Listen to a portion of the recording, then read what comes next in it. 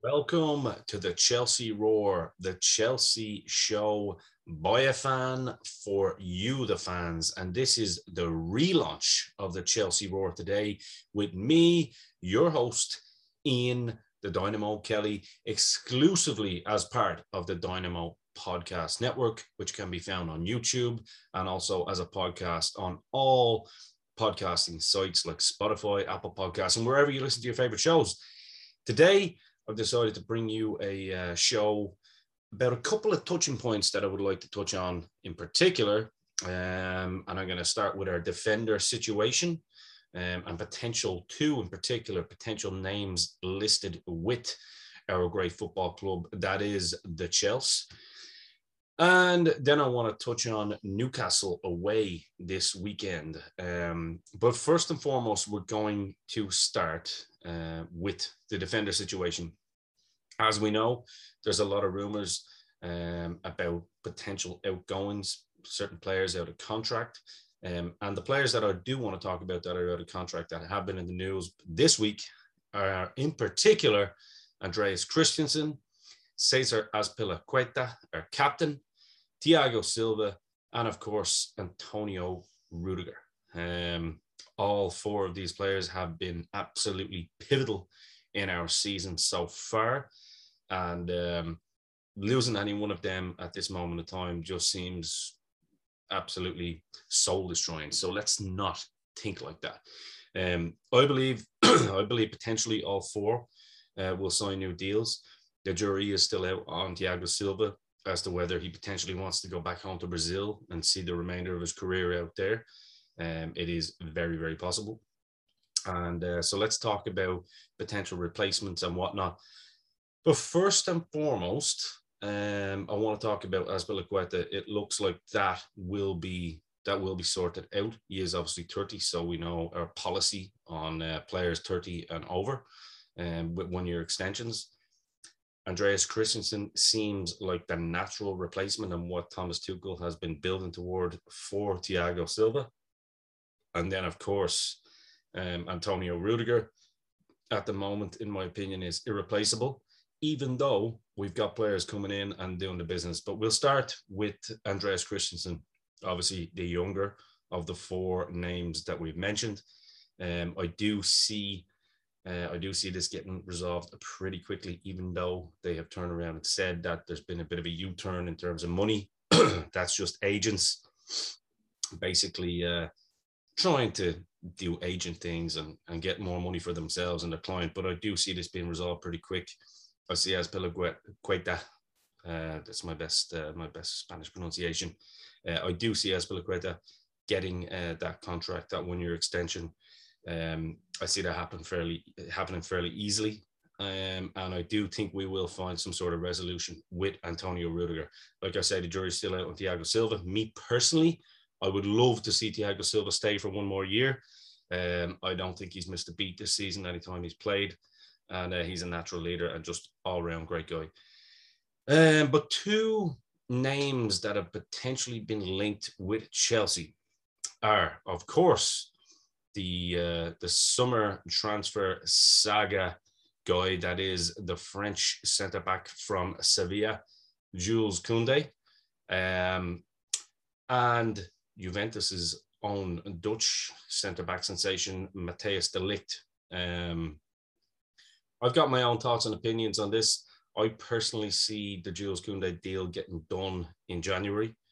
I think de Ligt is just a name that's been thrown out there by his agent to test the waters of the big clubs, and that we are certainly one of, because we are the European champions. Remember that 2 times. I think the Jules Koundé deal will be done in January, if not definitely in the summer. And I think we're going to get one of them too. I think Trevoh Chalobah has absolutely cemented his place in that squad, and definitely going into next season as well. So I do think we end up with Jules Koundé, and I think Matthijs de Ligt is just a big name being linked with a big club once again. and I don't think that will come to any kind of fruition. So that means we've got a very, very strong backline for next year, because we've got Jules Koundé, who fits into that right centre-back position that Azpilicueta has been occupying. And it means that those two can battle for that position.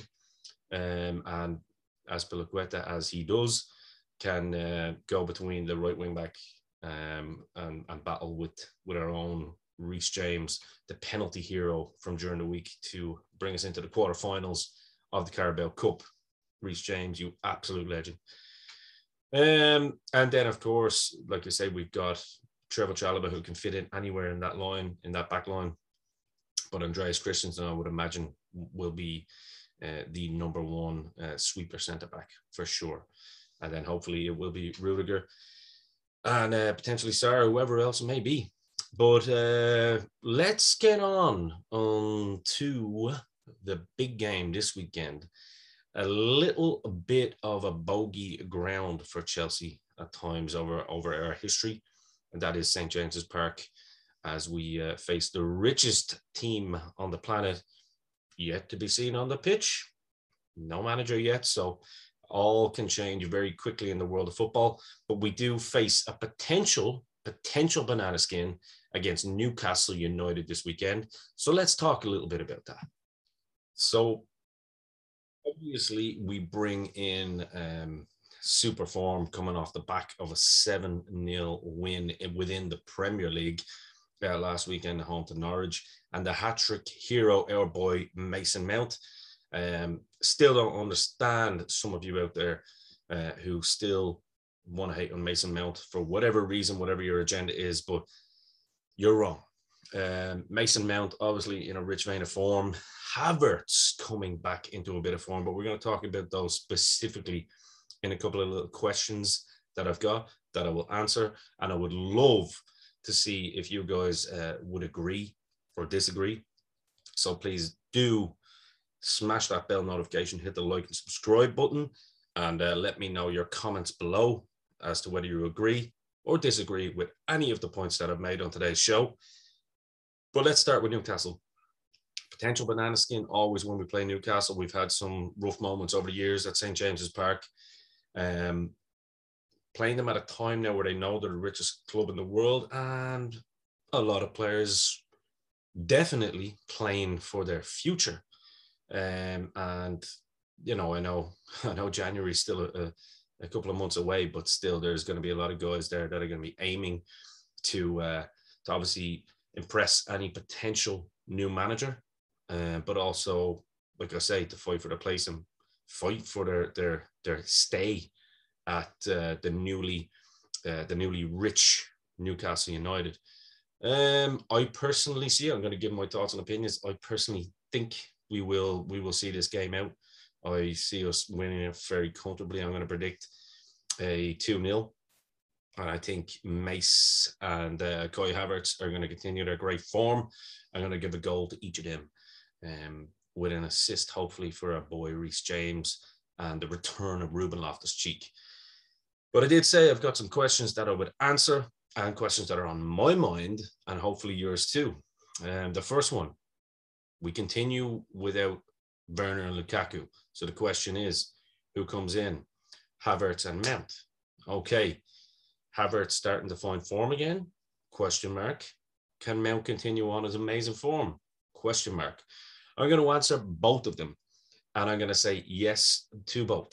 I do believe Kai Havertz is coming into a little bit of form again. Played fantastic in the Carabao Cup the other day. Great header once again. We're finding two beautiful headers from Kai Havertz this season, once at Anfield and once at Stamford Bridge, obviously in the Carabao Cup. And then Mason Mount scoring a hat-trick, even with a missed penalty. 2 missed penalties in a week, but the boy still ends up with a hat-trick. He's our boy. I firmly believe that what Tuchel has done with the strength and depth within this squad, if you will, has been nothing short of phenomenal. Everybody was up in arms over losing Timo Werner and Romelu Lukaku. Thank God They're not big long-term injuries, but it just shows how many guys, young guys as well, that want to step up in the absence of the bigger names, so to speak, if you want to coin it that way. I think they've been absolutely phenomenal. Just in that you've got someone, it's like a revolving door. You got someone going out, you got someone coming right back in. The unity within the squad, the knowledge of the systems, when somebody else comes in to take the place of somebody else, has just been absolutely phenomenal. So, yeah, I firmly stand by my 2-0 prediction. Come on, the Chelsea. Another question. Does Ruben Loftus-Cheek come back into the midfield? The answer to that is yes, in my opinion. I believe he was rested midweek for that very reason. And I fully expect to see Ruben come back into the midfield and continue on his amazing form. What an assist, by the way, and a run for that final Mason Mount goal to get that beautiful, beautiful hat-trick at the weekend in Norwich. So I think Ruben Loftus-Cheek has been a revelation this season. We all know how good he is, but the fact that, you know, everybody expected him to go this year, possibly, you know, a reunion with Sarri at Lazio on loan. Nobody except us Chelsea fans were giving him a chance that he could potentially get a place back, let alone be in the starting lineup and influencing games. I think we were the only ones who knew that. Media didn't. And I think at times we were worried too as to how Tuchel rated him off the back of the season that he had at Fulham and whether he could stay injury-free. And I think the way Thomas Tuchel has managed his fitness and game time has just been astronomically amazing. So, yes, I do believe Ruben comes back. Another question I have, which is a little bit of a fun one. Is Kepa Arrizabalaga becoming a cult hero? Good Lord, he does like a penalty shootout. No, he doesn't like a penalty shootout. He loves a penalty shootout. This guy is just endeared himself to us all day long this season. I know he had a bit of a boo-boo against Southampton, but then his reaction to that to make some pivotal saves after it was just shows the mindset and the psychology behind our coaching staff, not just Tuchel, at Cobham, and the wonders they've done for some of our players. And Kepa has definitely reaped the rewards. And when you see Kepa in goal these days, you're not biting your nails. You're not worried too much that he's replacing arguably the best goalkeeper in the world right now in Edouard Mendy. So long may it continue. And Kepa, just like Fernando Torres did, and unlike Alvaro Morata did, you are starting to become our cult hero, and long may it continue, my son. Finally, I wanted to basically finish off and end on Paul Scholes. And no, we're not going to talk about any toe sucking or nail biting or whatever other disgusting habits he has with his daughter. We are going to talk about what a buffoon Paul Scholes is when it comes to punditry. Not only is he a failed manager, but he is a failure as a pundit. The guy is about as exciting as as being the bottom end of that toe that he was biting or sucking. His agenda with Chelsea is very, very clear. He just doesn't like us and doesn't want to put us in the title race. The fact that he turned around and said we have a weaker defense than Man United, Liverpool, and City is laughable. Whatever argument you want to make about Liverpool and City, fair enough. I'm open to over the conversation. I'm open to debate.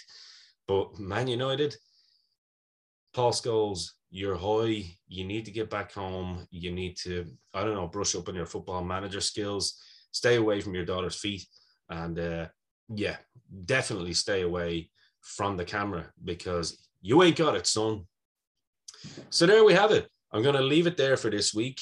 This has been the relaunch and the weekly relaunch, by the way. Hopefully we will get more than one show a week out soon. Please check out our new Twitter handle at the Chelsea Roar 1. So we are on Twitter. And please, like I said, smash the bell notification, hit like, subscribe. Please comment and let me know your thoughts and opinions. If you agree, if you disagree with anything I've said today, let me know. I'm open to criticism. But until the next time, go Chelsea, and let's do Newcastle this weekend. I've been your host, Ian Kelly, over and out.